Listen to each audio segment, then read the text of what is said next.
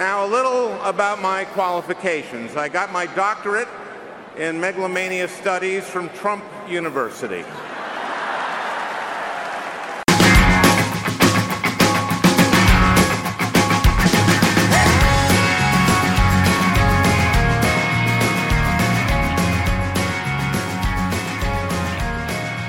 Special edition of Peach Pod. I'm your host, Kyle Hayes, and I'm joined by our other co-host, Luke Boggs. Hey, Luke. Hey, everybody. In this week's episode, we're going to take a look back at the Democratic National Convention that just wrapped up on Thursday night. We're going to take a look at what was going on in the lead up to the convention, including what people thought about the potential of Bernie Sanders supporters to impact the proceedings of the convention.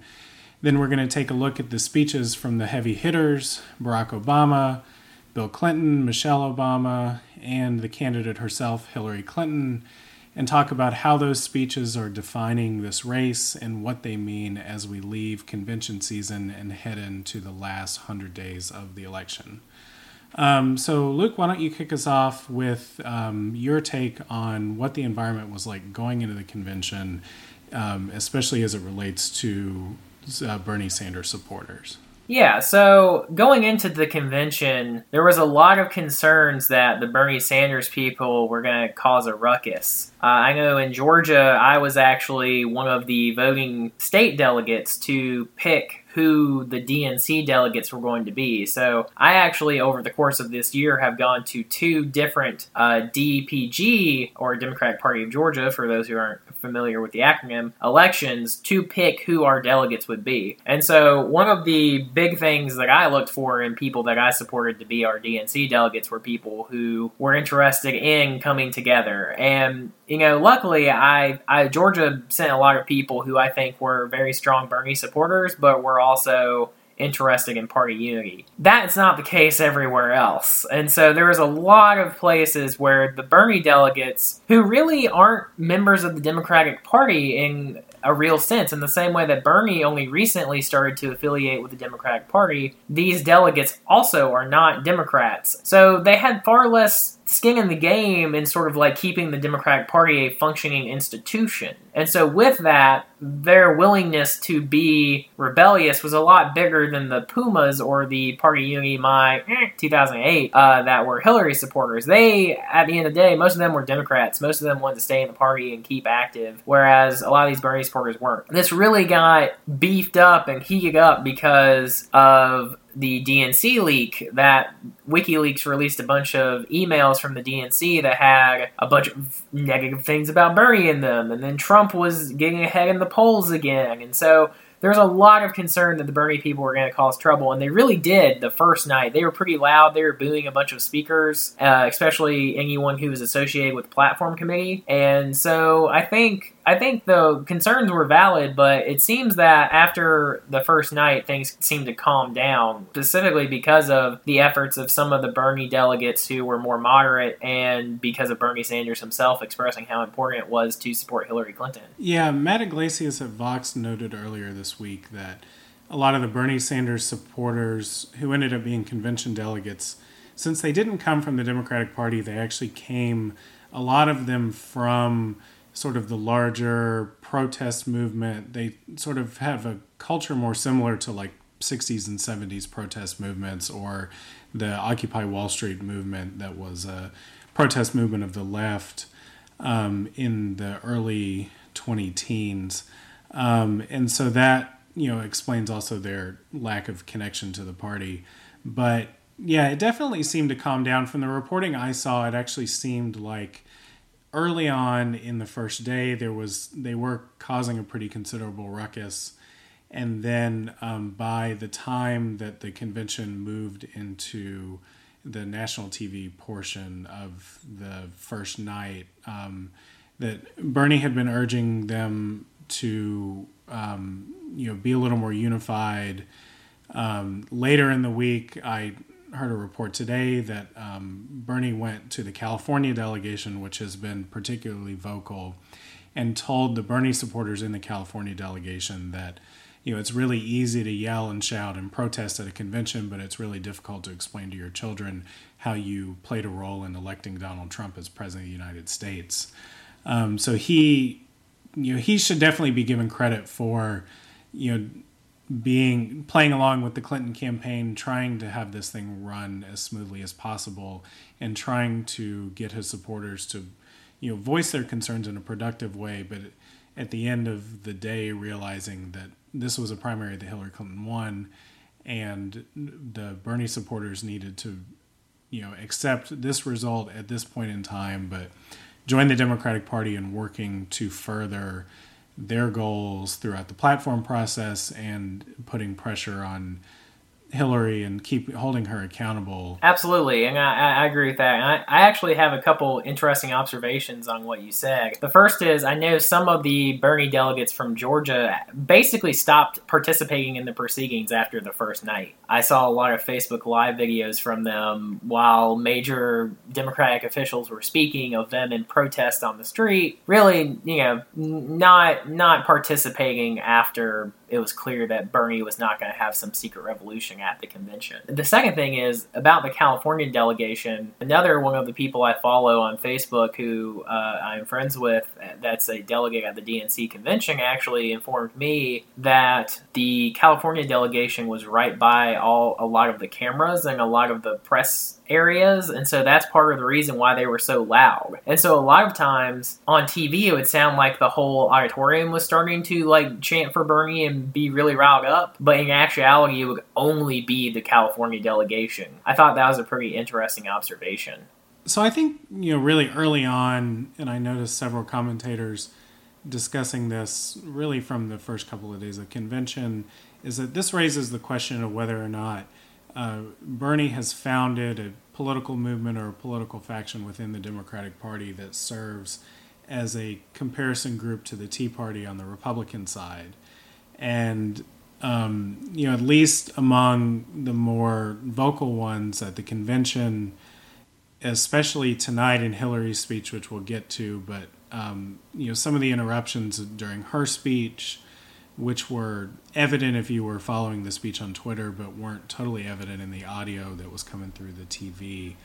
Some of that seemed to indicate that at least some of these Bernie supporters are really committed to either the policy issues or the ideological values that they got excited about during the primary, and that they care less about playing nice with Democratic leadership, with their Democratic candidate for president and Hillary Clinton.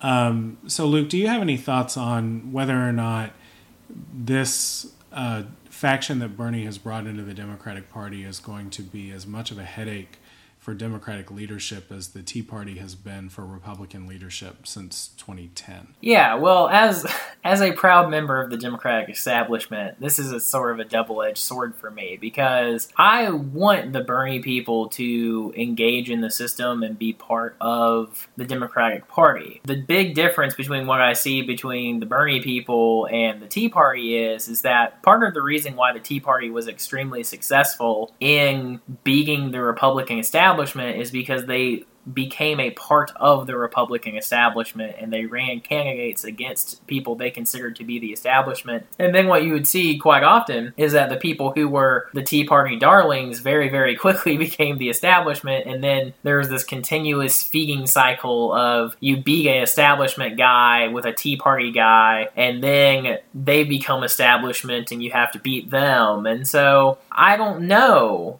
if the Bernie people are going to be willing to stay with the party, because so many of the really hardcore ones, the ones that really push the party to the left in a way that is lasting, are currently disengaged from the Democratic Party as an organization. They are already flocking to Jill Stein, or some that are more concerned about the social issues are moving to Gary Johnson. And I don't know if they're going to be active in the party long term. I hope they are, because they're a very important constituency and there's a lot of real knowledge on the issues from those people. And I would prefer the Democratic Party have them in there, because they will strengthen the party and hold everyone accountable to what they said they were going to do. However, no, were you gonna say something? Yeah, well, I think the key difference is the Tea Party movement had a pretty clear villain in Barack Obama that they were able to really lobby their case against for the entirety of the Obama presidency. The Tea Party... Though I mean, I would argue it goes back to the financial crash, though, and that the whole establishment is who they were going against, and not just Obama. Obama became their ultimate villain, but they were born out of the W presidency. Well, wouldn't you say? No, not necessarily. I mean, my at least my understanding of the history is that the Tea Party, in the really vocal and passionate form that we saw, that swept the Republicans to a majority in the House in the 2010 midterms, is really born out of the very angry town hall meetings around Obamacare. And Obamacare, not because all these people are health policy wonks, but Obamacare is a symbol of a creeping federal government that's being ushered in by this outsider who isn't truly American, who may not have even been born in the United States. I mean, it was a combination of policy that seemed threatening and then being pushed by a president that seemed to be not valid, that I think illuminated the angriest part of the Tea Party. And then I think Republicans in Congress made a bet from the 2010 midterms on that they could see, electoral success out of harnessing that anger at Obama. But, the key, if you accept that as the storyline, the key there is that if Obama is the foil and Obama is the enemy, and you are meant to be the savior to fight the enemy, that until Obama's out of office, you can never really fully achieve your goal, which is the problem of Republicans still having a lot of discontent coming into this presidential election, because they gave Republicans the House and the Republicans said, well, give us the Senate and we'll stop the Obama agenda. Then they gave them the Senate and they weren't able to do things like repeal Obamacare and pursue things like a balanced budget amendment. And a lot of them, I think, would have wanted to see Obama impeached. Yeah, but I think a fundamental issue of the Tea Party, though, and I think it's critical to understanding them, is the fact that they were born out of the financial crash, because the whole point of the Tea Party is that they don't trust anyone in government. They decided to use the Republican Party as their vessel because they felt like that matched more with their values. But they were not working in cooperation with those people. They were attacking them almost as hard, if not harder, than they were attacking Barack Obama. And that, I think, is really, really important to point out, because that is why Donald Trump is their candidate now, is because that is the ultimate evolution of the Tea Party, is Donald Trump. But see, I think we're getting off a little bit here, but as a sort of a sidebar on this one, I would argue that a lot of the Tea Party were big Ted Cruz supporters, right? I would disagree with that firmly. I think that there's... He only had the religious conservatives. The Tea Party did not go with him in the way that they went with Trump. But I thought that the story Trump... There's two brands of Tea Party. There's the social conservatives, and then there's the cultural conservatives. And most of the Tea Party are cultural conservatives, not social conservatives. I think just to wrap that point, however you define the Tea Party, I think the attempts out of Hillary Clinton at this convention to embrace Bernie Sanders and his supporters are in pretty stark contrast to the way that Republican elites treated the rise of the Tea Party. And I think that, obviously I don't think we can settle the question right here based on the convention as to whether or not this faction of Bernie Sanders' Democratic Party is a threat to the Democratic establishment. But I think that the acknowledgement by the Clinton campaign and their efforts throughout the convention to give Bernie a prominent role, to give him a lot of opportunities to show party unity, and to have basically every speaker that was prominent at this convention make note of Bernie Sanders and his supporters, including the president's speech, which we'll get to. I think that is a pretty stark difference that might blunt the movement of this Sanders faction into the territory of the Tea Party in terms of creating a headache for Democratic elites. I think that's true. I also think, the vast majority of Bernie supporters are saying they're going to vote for Hillary and, happily do it. So I think that's important to remember. And that's a stark contrast to what the Republican Party is seeing. So that was really kind of the background on what the convention looked like going in and some of what you saw among the delegates. The thing I noticed in contrast to the Republican convention is that the Democratic convention felt a little bit like an all-star game. It felt like there were heavy hitters that were, if you've been involved in Democratic politics, you would know quite a lot about every single night of the convention.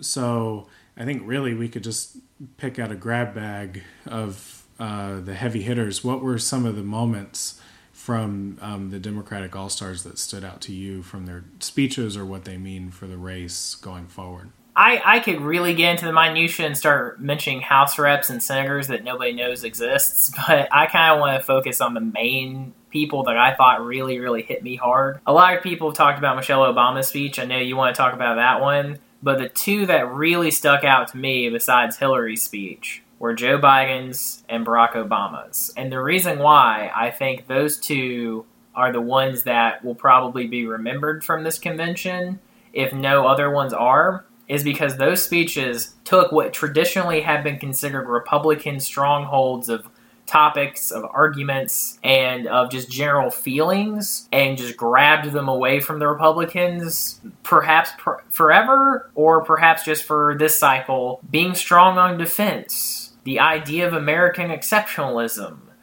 the, shining city on a hill, all of that stuff was just strongly taken unambiguously by Joe Biden and President Barack Obama in a way that I did not expect and was really kind of blown away by, because as someone who voted for them in 2012, that was not the argument that they made. They made a great argument towards continuing the progress they had built, but they did not focus laser focus like they did on what they thought about America and how America was a great country. And I think that is in direct contrast to the argument that Donald Trump has been making. And I think that's part of the reason why it was so striking to me. I want to take a little bit of a lap down memory lane here, because I think what you saw out of both Joe Biden and Barack Obama using themes and values that have traditionally been associated with the Republican Party, and the rise of Trump's candidacy is the potential that we are actually witnessing a live political realignment.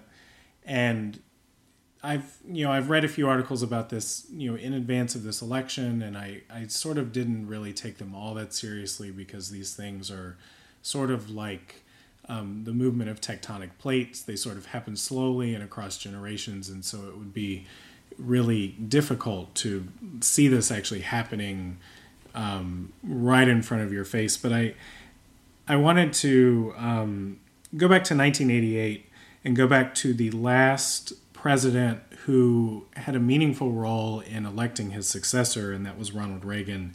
And if you're familiar with Obama and his history, he talks a lot about how he admired Reagan's ability to be a leader of an ideological movement and to be a defining figure within a party. And he talks about how George H.W. Bush was a somewhat underrated president. So in 1988, Reagan spoke at the convention that would nominate George H.W. Bush for president.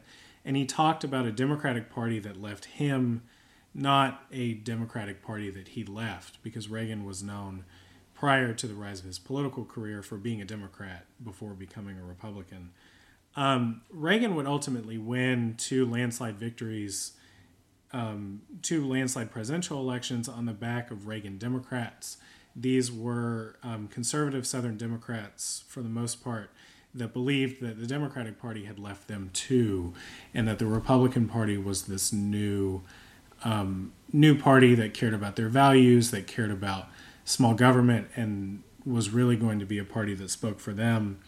But the reason that this is unique is that this occurred at a time when the parties were realigning. Republicans were moving towards dominance of traditionally conservative states where Democrats had long ruled.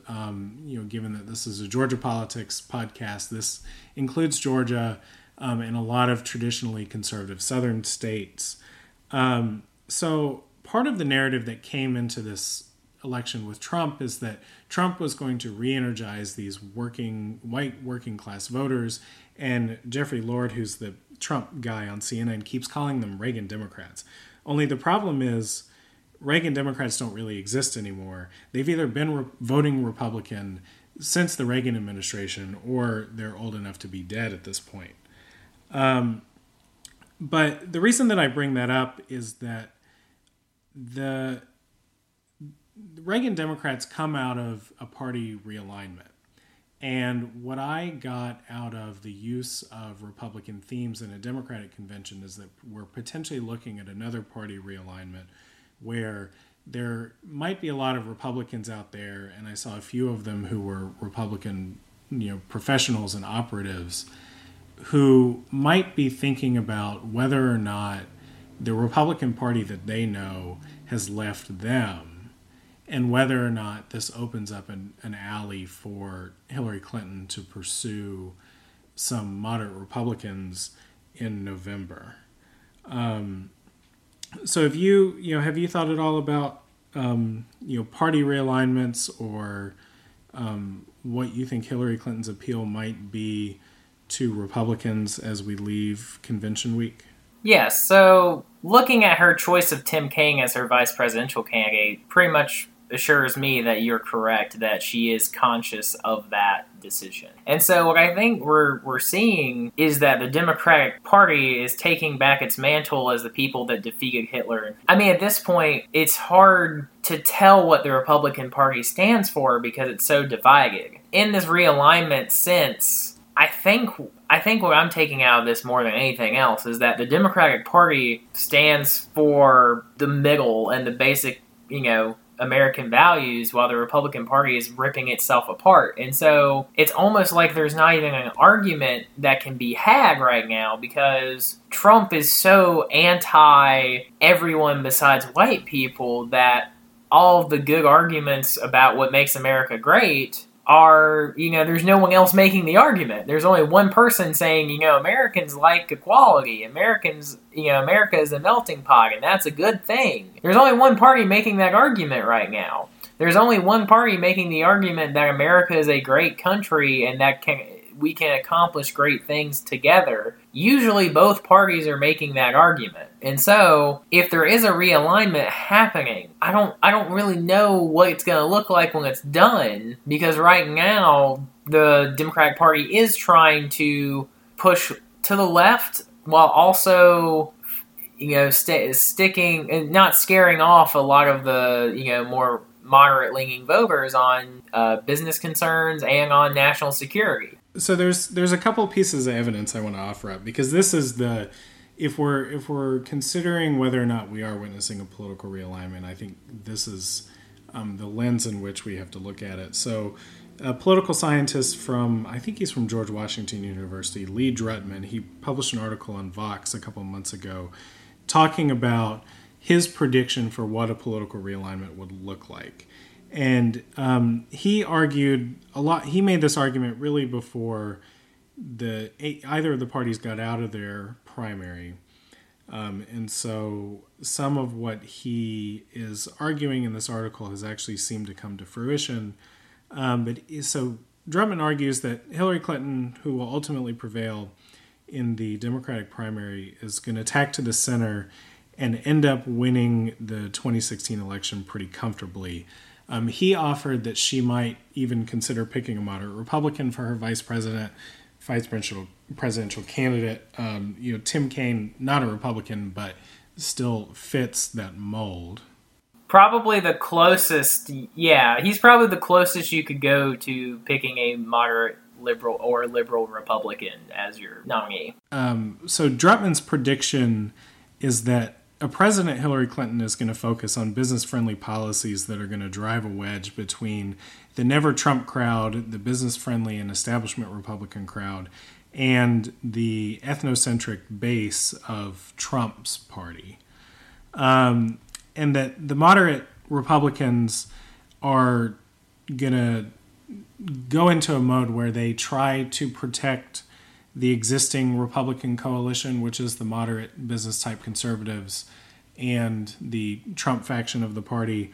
And this responsibility is going to fall to Paul Ryan, who likely is going to keep his speakership because they're, at least in my opinion, and at least at this point in Lee Drutman's opinion when he makes this argument, is that it's kind of unlikely for Democrats to retake the House.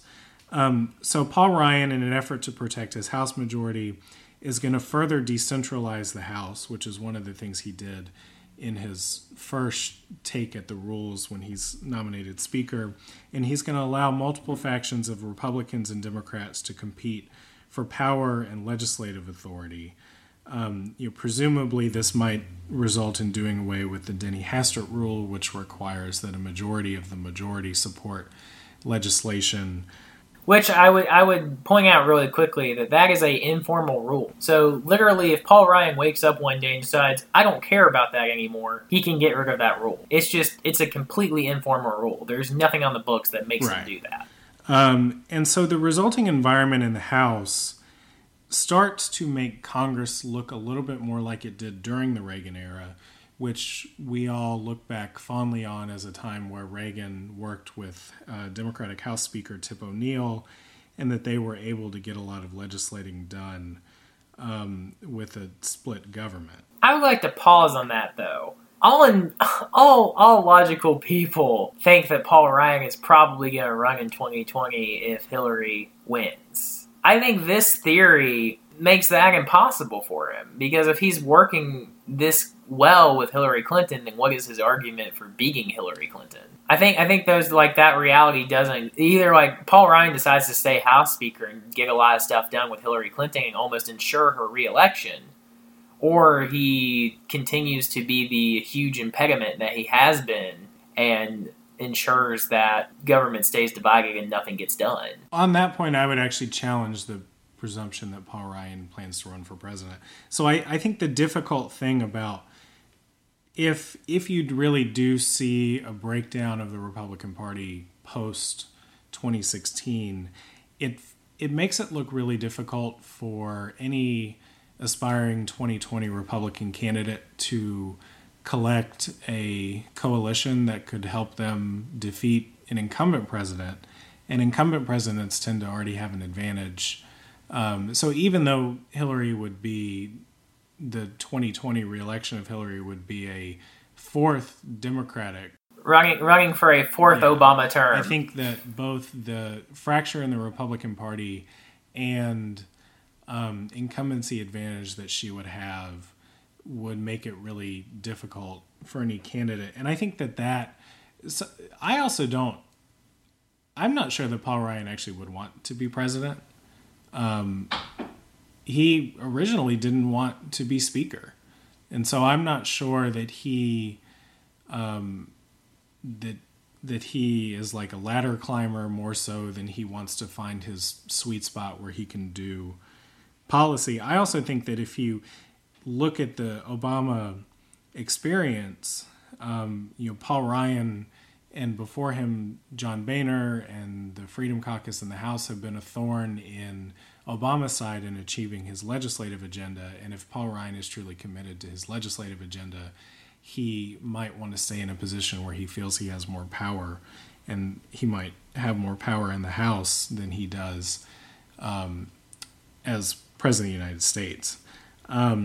You know what? I'll bite on that. I will put a pin in that discussion of if Paul Ryan would run and say I think that is a possibility that he might just stay in the House, because I think you are correct that Paul Ryan, despite not getting the fancy title and hail to the chief plague everywhere he goes, he has a lot of power as House Speaker, and that's real power that is not term limited. So the second piece of evidence that I wanted to talk about related to political realignment is the question that I have after reading Lee Drutman's article is, is the Republican Party really that fragile?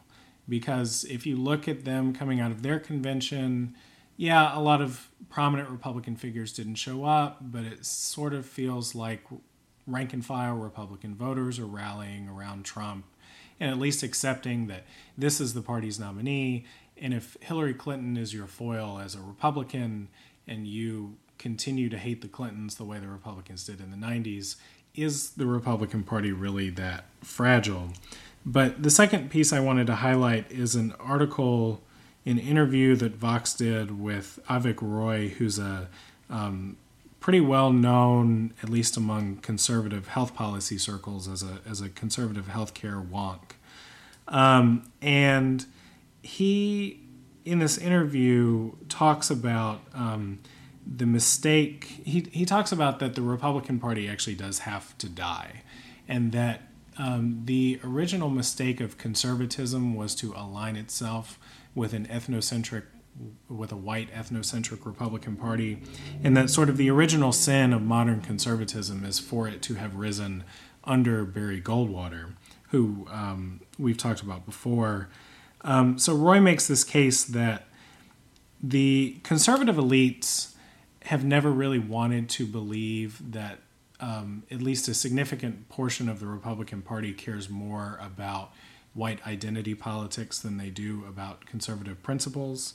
And that because they haven't wanted to believe this, they've been sort of blind to the fact that it exists in the party. And the thing that you find in the Trump candidacy is that Trump does well in a Republican primary without actually being a conservative, because he speaks to the portion of the party that also doesn't really care about conservative principles and instead favors white ethnocentric approach to governing when it comes to immigration, when it comes to using the power of government. Trump seems to be willing to be more aggressive and in some senses more progressive for the groups that he favors. And that seems to go against conservative orthodoxy. The other important point from the conservative perspective is that conservatism in its purest form does not seem to really jive with white ethnocentrism, because conservatism talks about equal opportunity in the free market for anybody who's willing to put in the work, and that the riches of a free market economy should not be withheld from people for any reason other than whether or not they've done the work to earn it. And so this was illuminating to me, because when you look back at welfare reform from the 90s and when you look back at a lot of conservative policy proposals in recent years, there's this sort of tone deafness from Republicans where they've often sort of rejected the notion that their free market policies could actually disproportionately hurt minorities or women or certain ethnic groups. But it really is this sort of bedrock belief that if you exist and if you govern only on conservative principles, that you will bring about equal opportunity for everyone willing to participate. And that is, that belief and the commitment to that is part of why they don't think that they have to do identity politics in the way that the Democrats do, and why they are sort of shocked to learn that conservative principles don't really comply with white ethnocentric politics that's brought up by Trump. And so the point of all that is to say that you have Republican elites here during the Democratic convention, or I think this interview actually happened in Cleveland last week, saying during the middle of an election season that conservative principles and the Republican Party are really actually at odds with each other, and that the party does have a significant problem, which is probably going to keep it from living beyond this election. And well, how about we pause there? Because I think that is something we're just not going to be able to know for sure until after this election's over. So I think a good question to ask at this point, though, because I've seen it come up in the media a lot, some of my friends have asked me about it, is the Democratic Party in a similar position in that Bernie Sanders and Hillary Clinton are two different wings of the Democratic Party, and these two wings don't like each other, and they're going to tear each other apart eventually? Are Democrats equally vulnerable to something like that? I think that gets back to our earlier point about whether or not the Sanders faction is a corollary to the Tea Party, and I still think that they probably aren't, or at least the Democratic Party has and is sort of self-aware enough to blunt some of that negative influence and may be willing, if they can find a willing partner in their left flank, to actually navigate that a little better than Republicans did. The other thing that I think is key to that is that there is going to be this tension in the Democratic Party between the fact that right now they have a relatively small legislative coalition because they don't have huge numbers in the House, and they're close in the Senate, but they aren't quite there. If the Democratic Party wants to expand, wants to retake a majority in the House, Matt Iglesias makes this argument, where Democrats have to be willing to bring into the tent of the Democratic Party the far left, the middle, which is really the dominant part of the Democratic Party right now, but then also more conservative or moderate Democrats who can win elections in seats that are currently held by Republicans. That is the only way, especially the way the districts are drawn right now and the way that people have somewhat sorted themselves in terms of where Democrats and Republicans prefer to live. For the Democratic Party to be a majority party again, they have to open up their doors to a wider ideological range of people. And the thing that'll be interesting to see is if they're successful in doing that and they do pursue some moderate Democratic candidates and get them elected, will the Bernie Sanders people feel particularly threatened by the new Democratic moderates that help Democrats gain a majority? And at that point, does it become maybe a rule or sort of a condition that a majority party is naturally bigger than a minority party, and to be a majority party, you have to have a wider range of views within the majority party? And does just being the majority put you in the situation where your far left flank and your moderate flank, or your far right flank and your moderate flank, are always going to be at odds with each other and sort of put you through this like self-destructive cycle? So I think that's a great point, and I actually think I have an answer to it. I think if your earlier question of are we witnessing a political realignment, if that holds out to be true, I think that constant destructive cycle will not happen. And the reason I say that is because whatever comes out of that realignment, eventually, it might take a while. So you might be right that cycle happens for a little bit longer. But if we actually have a real realignment where the Republican Party is significantly changed and the Democratic Party is significantly changed, I think that will break that cycle. Now, on the other point of can the Democratic Party make this work, again, I'm going to harp on Obama's speech. I think that is the blueprint for how you make it work. And the reason why I'm not saying Hillary's speech is that, because she's campaigning for an office against a particular opponent, and so she was articulating more of why she should be president rather than why Democrats are better than Republicans or have, a different vision for the country. And so I think Obama was in this unique position where while he was definitely strongly advocating for the election of Hillary Clinton, he was simultaneously talking about his legacy, talking about what Democrats had accomplished, what they believed, and what they wanted to continue to do. And so he was in this very rare position, which I think he painted the picture of how the Democratic Party could become the new majority party in the United States by being a party that is cognizant of what issues people care about and what worries people, while not always siding the way those people would want, always being aware of the damage they're doing. So, for example, if they have to go against coal country, they understand that that is something those people are not going to like, and they will have an alternative economic plan for them.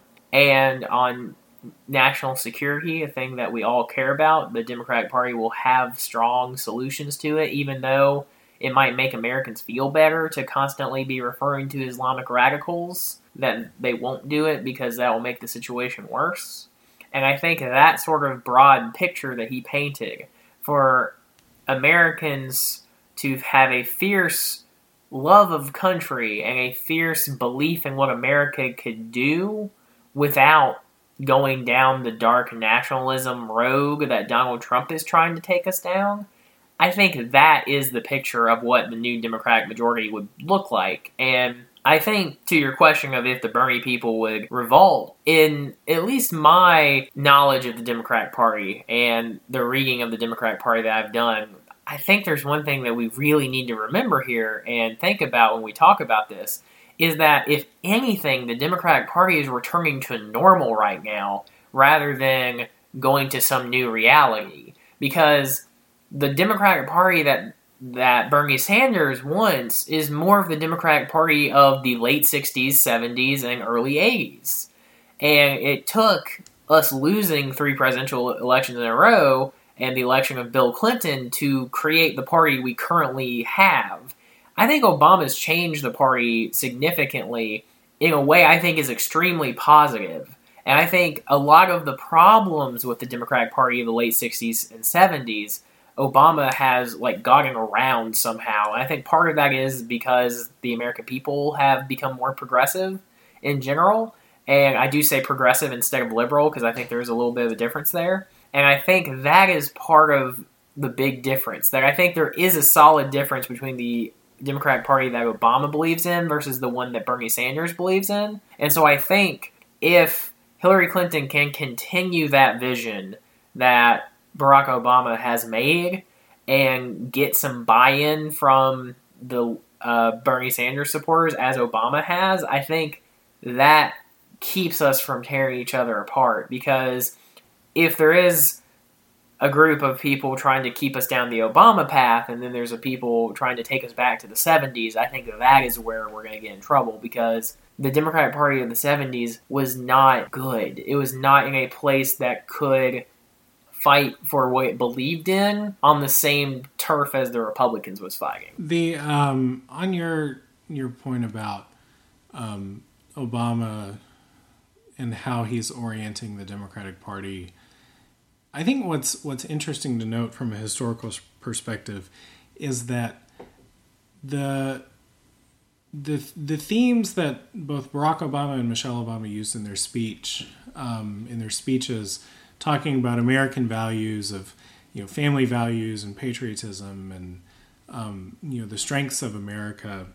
What has happened in the Obama presidency that I think is pretty striking is that the sort of these ideas in a Republican form sort of felt like 1950s white America values, and the culturally the rise of minority communities, a diversifying country, those things seemed to be threats to those sort of 1950s white America values. It is striking to me that Obama is able to take those stated values and explain them in pretty much the exact same way. He talked about the values that his white grandparents from Kansas instilled in him, and that those values are no different than the values that Michelle Obama's parents instilled in her, and Michelle Obama's parents are the descendants of slaves. Michelle Obama, in her speech, talks about how incredible it is to watch her young, beautiful black daughters play with the dog in the White House lawn while sitting in a White House that was built by slaves.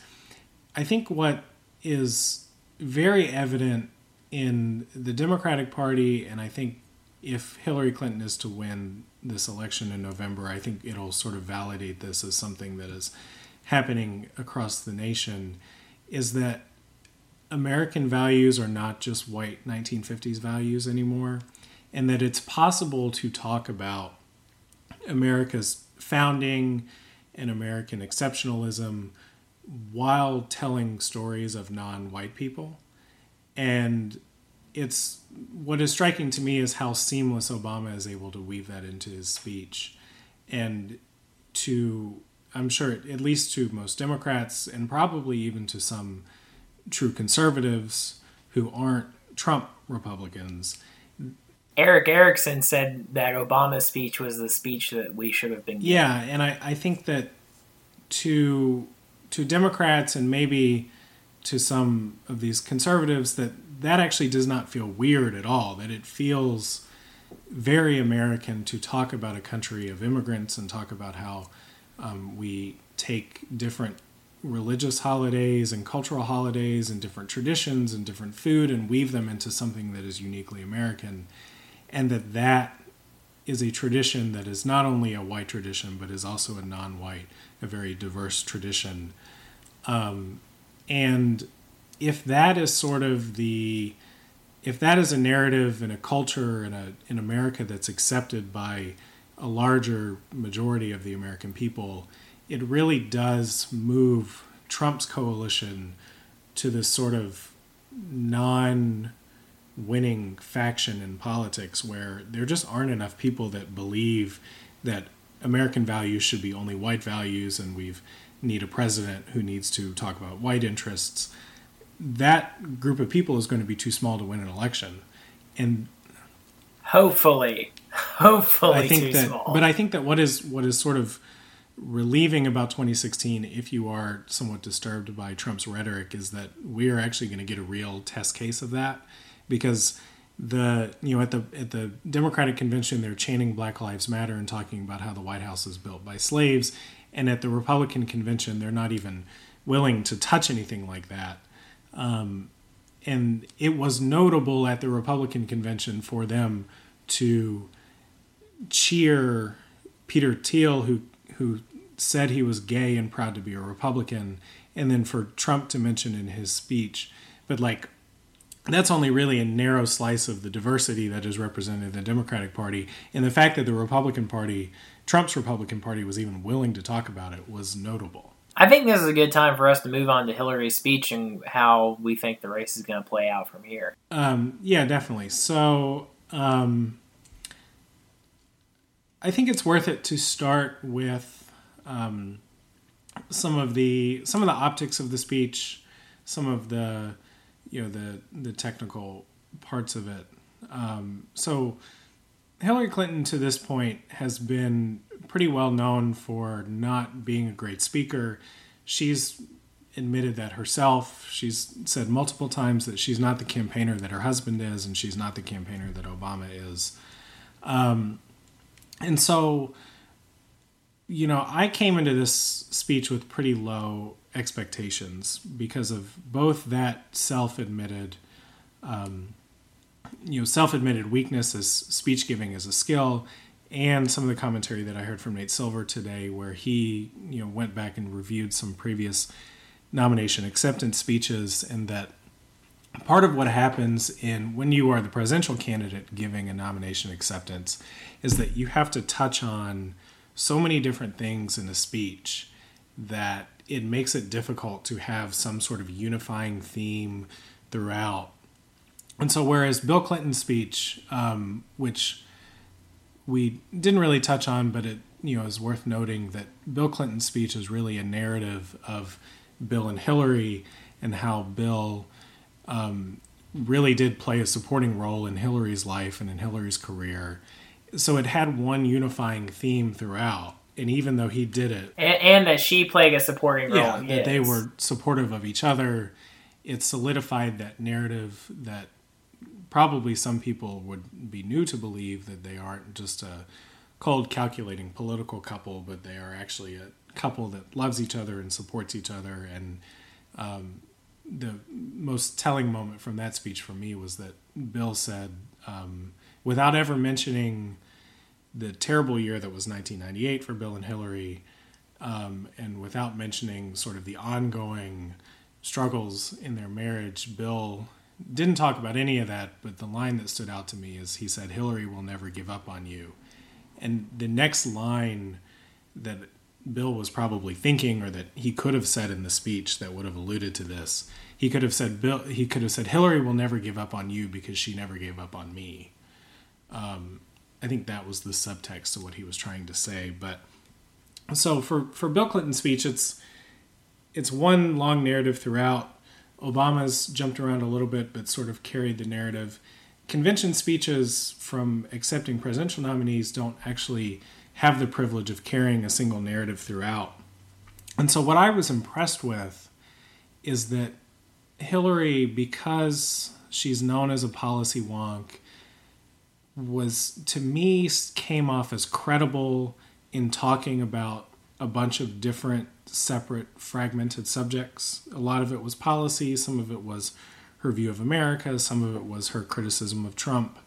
But because, at least I know her through this sort of really complicated way in which her mind works, where she sees all of these sort of disparate, separate issues as connecting to each other and being a part of this larger ecosystem, and that she sees her role as president as being the person that finds all those connections and facilitates good things happening, good legislation, good policy. She came off to me as really credible, cramming all that stuff into a single speech. And it made me think that if she wins the election, she's going to give some damn good State of the Unions, because that is really where that kind of format is acceptable. Yeah, I agree with that. And I think the other thing that I think is, what I got out of that speech is, one, I think it's one of the better speeches she's given. And two, I think what really hit me was a sense that Hillary Clinton was telling America, everyone who's been voting this year, you are not wrong to be frustrated. I am also frustrated.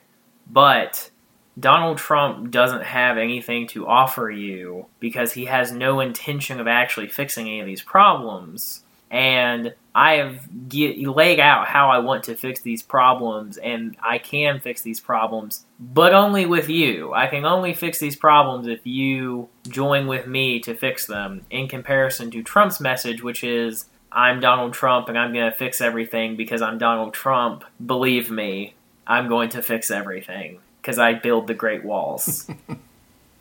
And so it's just, to me, I think that is the real sticking point of her speech. If you just break it down to its most elemental form and then compare it to Trump's speech, we have one candidate who is saying, I alone will fix everything, versus another candidate who really is not giving a remarkable message of, let's fix all of this together. And I say it's not remarkable just because that's pretty much the speech that, every presidential candidate in the history of the United States has given. Pretty much everyone's saying, hey, America, let's work together to fix these problems. As in comparison of Trump, who's like, hey, America, I'm going to fix these problems. Even if you don't want me to fix these problems, I'm going to fix these problems. And I just think that's a really stiff contrast to think about. The other thing that brings up is that message of stronger together and we're going to work together to solve these problems fits right into what Obama said. One of the strongest lines of Obama's speech was that that we are, Americans make progress through devoted commitment to self-government, that we are not a people that looks to be ruled. It's a great line. And then that theme, it was a fantastic line, and then it echoed through Hillary's speech, it echoed through Biden's speech, it echoed through Kane's speech, and it was a demonstration to me that the Democratic Party, as we head out of the convention and into the election, seems like a very coherent, organized, well-oiled machine, down to the continued themes of their argument against Trump that was present in some form or another from every speaker that spoke, that was notable. I think that's true, and I know offline we were talking about this, so I think this is the perfect time to bring it up, which is this election will serve for all time as an example, a control experiment of do campaigns matter? Does party organization matter?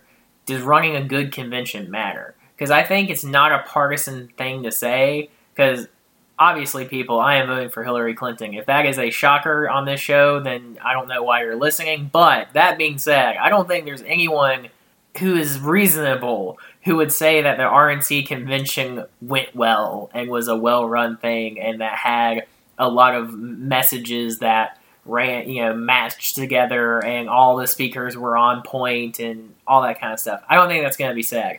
I also would say most people would agree that while the DNC convention might not be the greatest convention ever held, it was a perfectly competent, good convention and nothing really bad happened.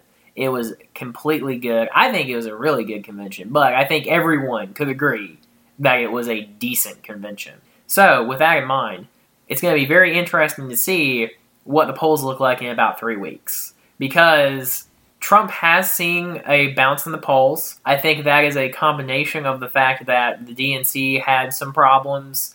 The FBI report had time to sink in of Hillary not being indicted but heavily criticized. And Trump had his convention. And so, what I think is actually interesting, and I might, a lot of people might disagree with me on this, I'm honestly surprised that Trump's lead is not bigger, considering everything that's happened. Because I would think his lead would be bigger, because his bounce has actually been kind of small, considering all of these factors that happen. I actually think, so one explanation for that might be the explanation offered, I can't remember who wrote this article, but we'll put it in show notes. It was either Vox or 538, which are two fantastic sources on the sort of nitty-gritty of how this stuff works. They should be paying us for how much we advertise them. They get free advertising from us all the time. More than Trump probably did. not paying us because I can't remember which one wrote this right now. But Good point. Whoever wrote it, they noted that the polls at this point, traditionally within the race, so on convention weeks or within the period where the two parties' conventions are held, because usually the parties actually hold their conventions further apart, and later in the year. Later in the year, that the polls at this point during convention season are actually less predictive of the final result than they are earlier in the primary process, before the conventions, that they sort of reach a pre-convention peak of their predictability of the final result, and then the primaries and the conventions happen. There's a lot of sort of noise and mess in between, and the predictability of the polls dips pretty considerably, and then about sort of towards the end of August, which is usually maybe about a week or 2 weeks after convention season ends, and you sort of hit the final stretch of the campaign, that the polls then sort of shoot back up in their predictability and stay about steady from September all the way through Election Day. And so Yeah, that was actually what I was getting at, though. Because what I was about to say is, I expect that Hillary's going to get a bump out of this. And I expect it's going to be big. And that's why I said I kind of want to see what happens in 3 weeks from now. Because that's when I think the polls will have stabilized and that we kind of have an idea of how this thing's going to shake out. But the reason that Trump's lead might not be bigger is because if you held the election, maybe not tomorrow after the Democratic convention, but if you held the election the Friday after the Republican convention, Trump would, at least 538's number showed this, Trump would have actually won the election fairly comfortably. And so that prediction might have been more accurate about where the polls were in that exact moment, whereas the actual polls were sort of underselling Trump's strength in that moment. But, but that is because it's in the middle of the convention season and the polls are noisy. And that, I guess what's interesting to consider about the convention bump is when, if you see Hillary's standing sort of regain the 6 or 7 point lead nationally that she had prior to the conventions and prior to the FBI ruling on her emails. Is that actually a convention bump, or is that the polls returning to where they are when people actually have to make decisions about who they're going to vote for?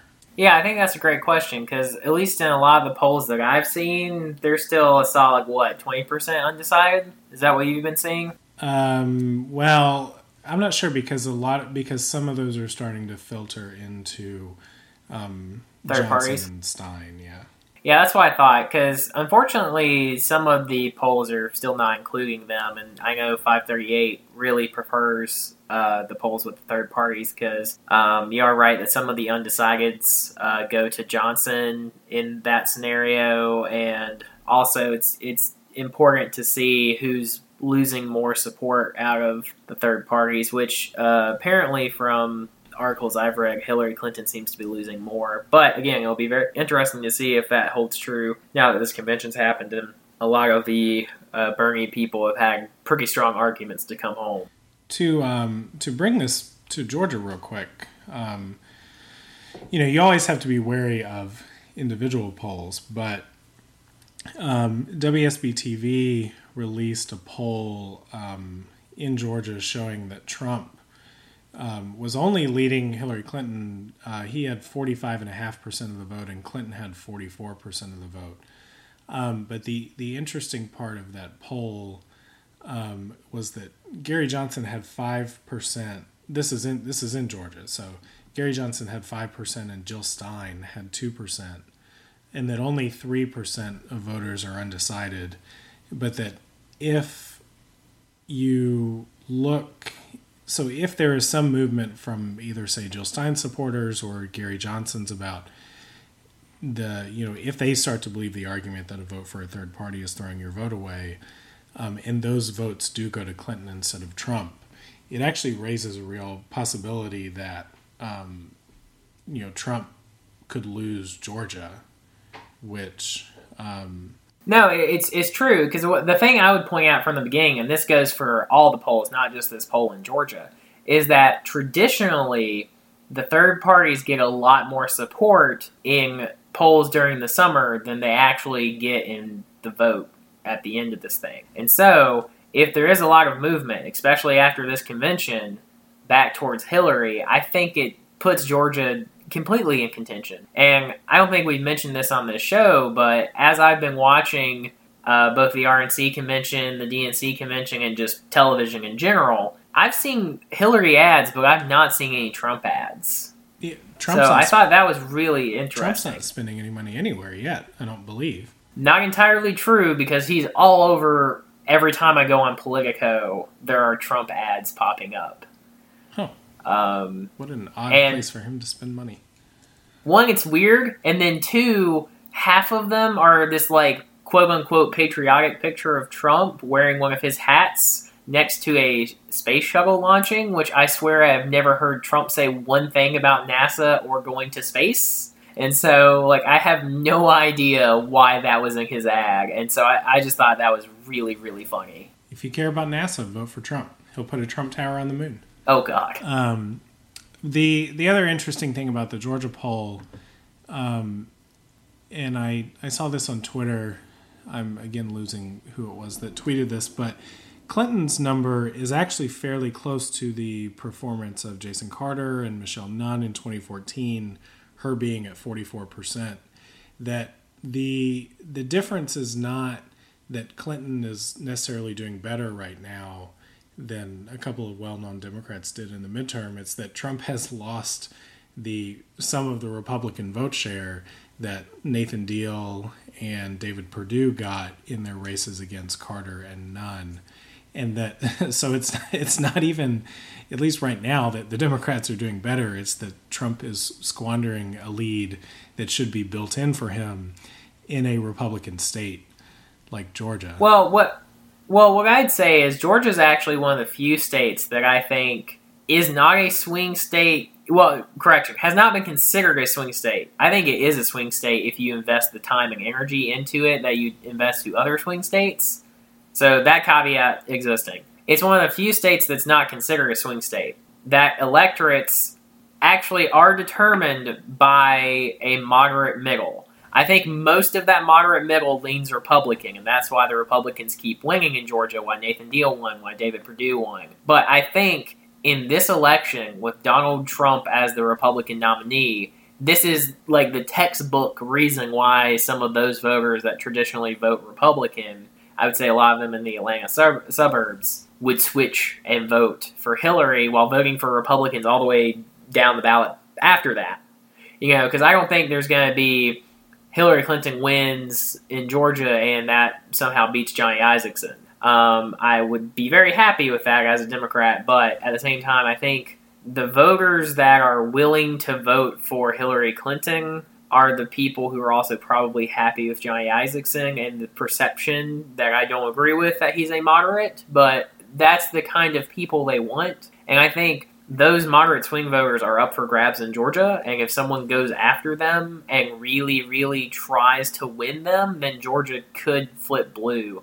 And I think especially if the third-party support starts to go down, if all the Democrats come home after convention, she sees a boost, and she stays steadily ahead in this race, I would be very, very surprised if there's not some action from the Hillary campaign in Georgia. I bet you'd see a lot of Tim Kaine rolling around Metro Atlanta. I hope so, because unfortunately we never got to talk about Tim Kaine on here, but I was going to share with everyone that Tim Kaine was my first choice for Hillary's VP out of everyone she had, because some people I was interested in and was considering would not have worked out because it would have through the Senate, which I think is just too important to risk that. And so Tim Kaine was the one I thought matched her in experience and really would solidify her chance of unifying the Democratic Party, but also attracting new voters. An interesting tidbit on Kaine, and so Georgia to me is a pretty good test case for whether or not Hillary Clinton might feel that she has the room to push a political realignment a little bit.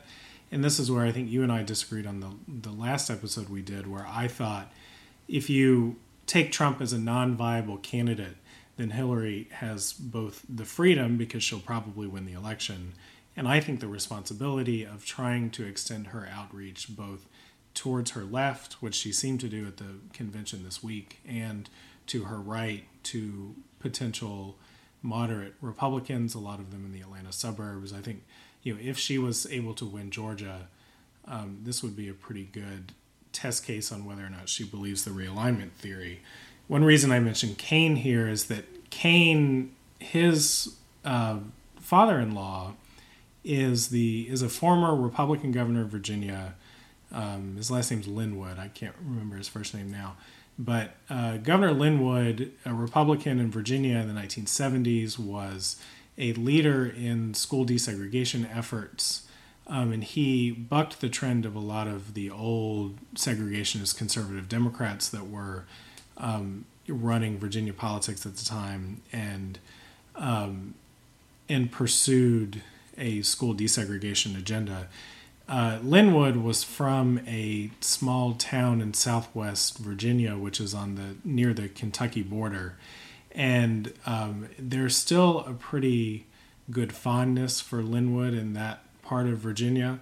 And so Tim Kaine in his Senate race went to this area that is still heavily votes Republican, but campaigned both as the son-in-law of a former popular governor and as a person who also cared about school quality and school desegregation and racial justice, and was able to outperform Obama among the voters in that county that Linwood is from. So it's not only is it Kaine for his temperament and his dad jokes and the fact that he's a white man.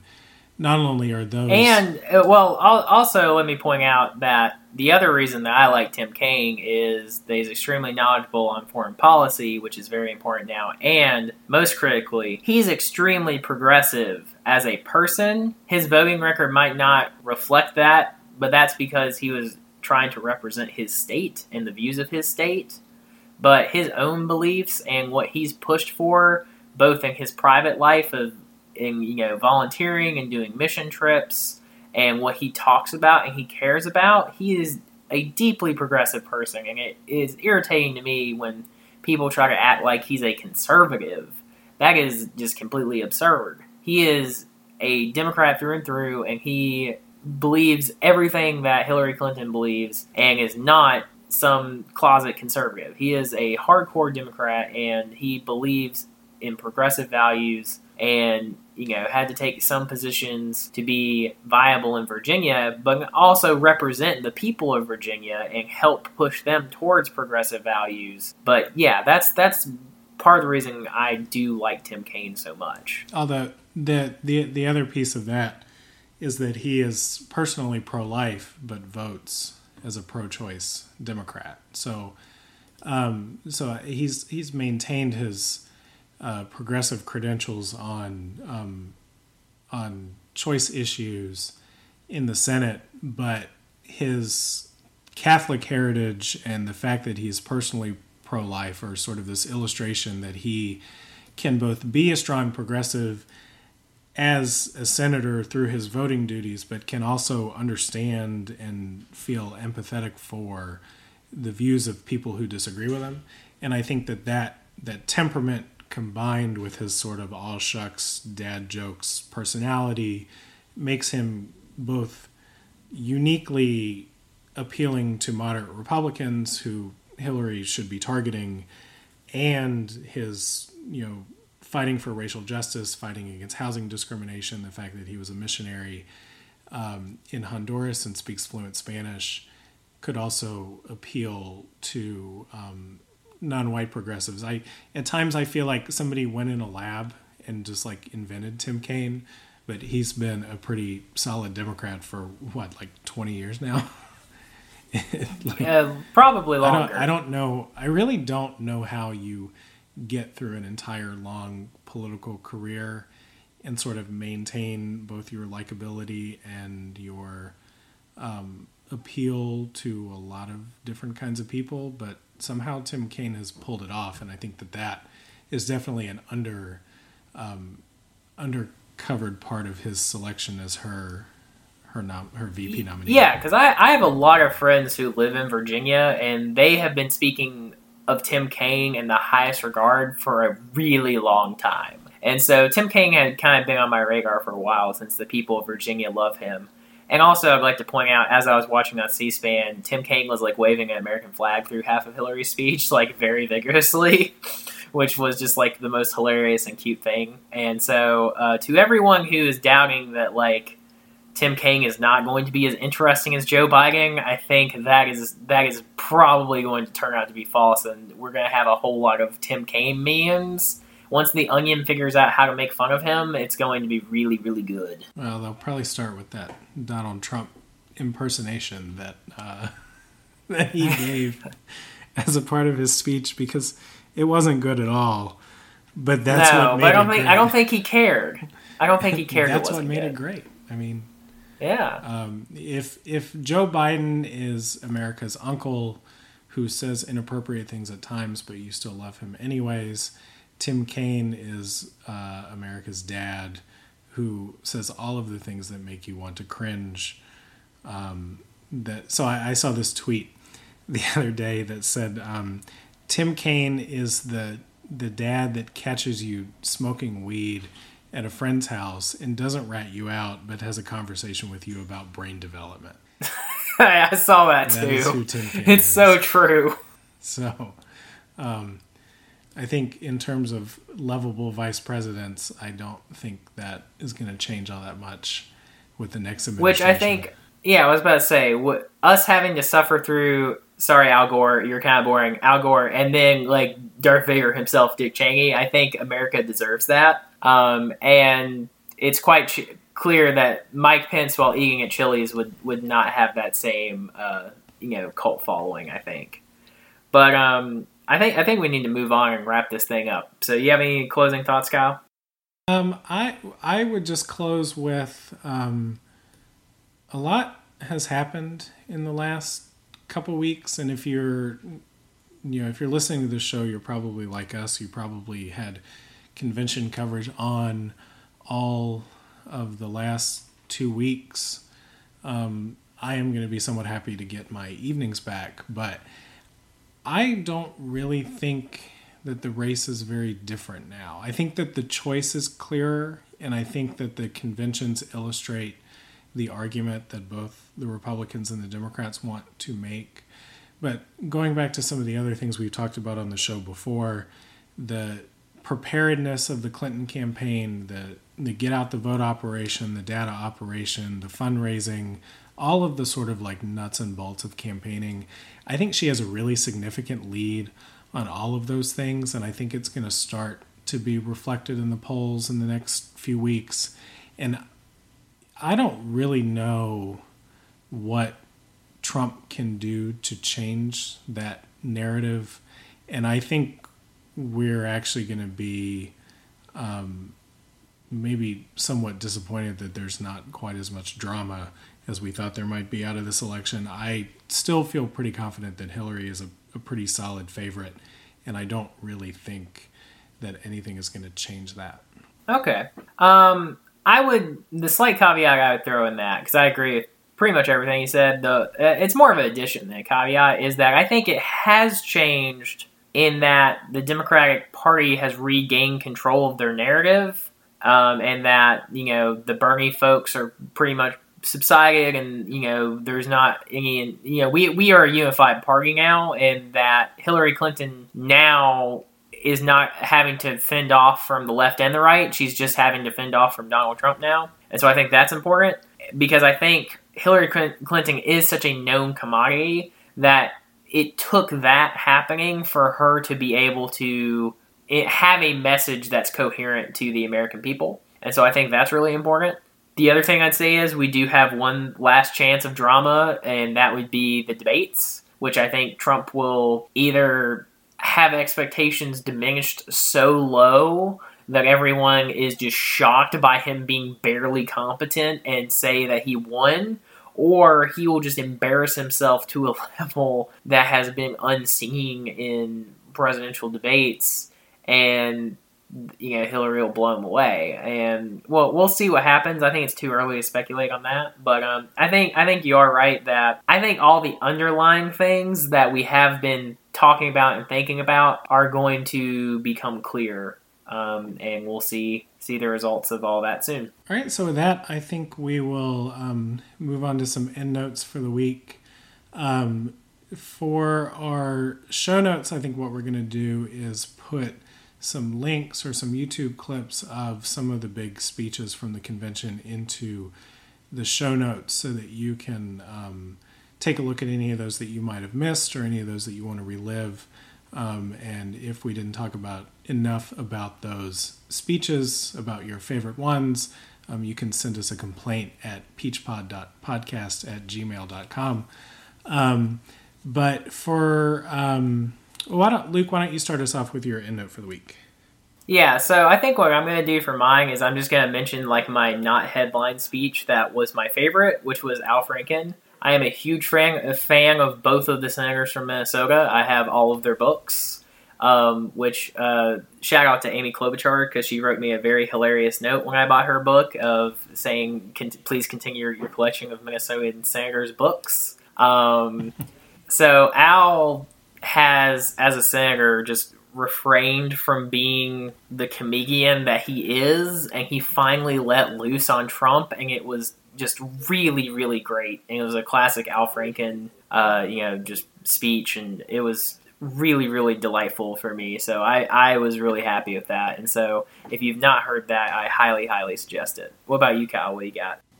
So I wanted to close on a somewhat personal note out of one of the really, really brief speeches that I'm sure most people missed. So with Hillary Clinton's candidacy as potentially the first female president of the United States, I've been thinking a lot about my mom, and I've been thinking a lot about my grandmother, her mom, who she had told me, my mom had told me about her mom wanting and believing that America needed a female president in a time where that wasn't a very prominent opinion among women. It was a very different time culturally. So I was listening to a speech. The introduction of Obama the other night was made by this woman named Sharon Belkofer, and her son, I'm going to blank on this detail, I think her son was, died in action overseas, and she talked about her son, and but she closed, or sort of in the middle of her speech, she mentioned something that was somewhat remarkable to me. She's an older woman who has endured a tragedy, and you wouldn't really maybe know what she should do. But she, talking about her commitment to public service and about the sacrifice that her son had made, decided to run for her local school board, and I believe ended up serving on her school board. And this is after her son had died, and after she'd sort of gone through the grieving process on this. I was reminded of my mom in this instance too, because I was home in Florida. This was a couple of years back, and my mom was telling me about something that was going on in the local city council of this little small sleepy beach town, Edgewater, Florida, where they lived for a while. And she said that someone had mentioned to her that she should consider running for mayor of this little small beach town. And I was like, I've never thought of my mom as a political figure. And I was immediately in love with the idea.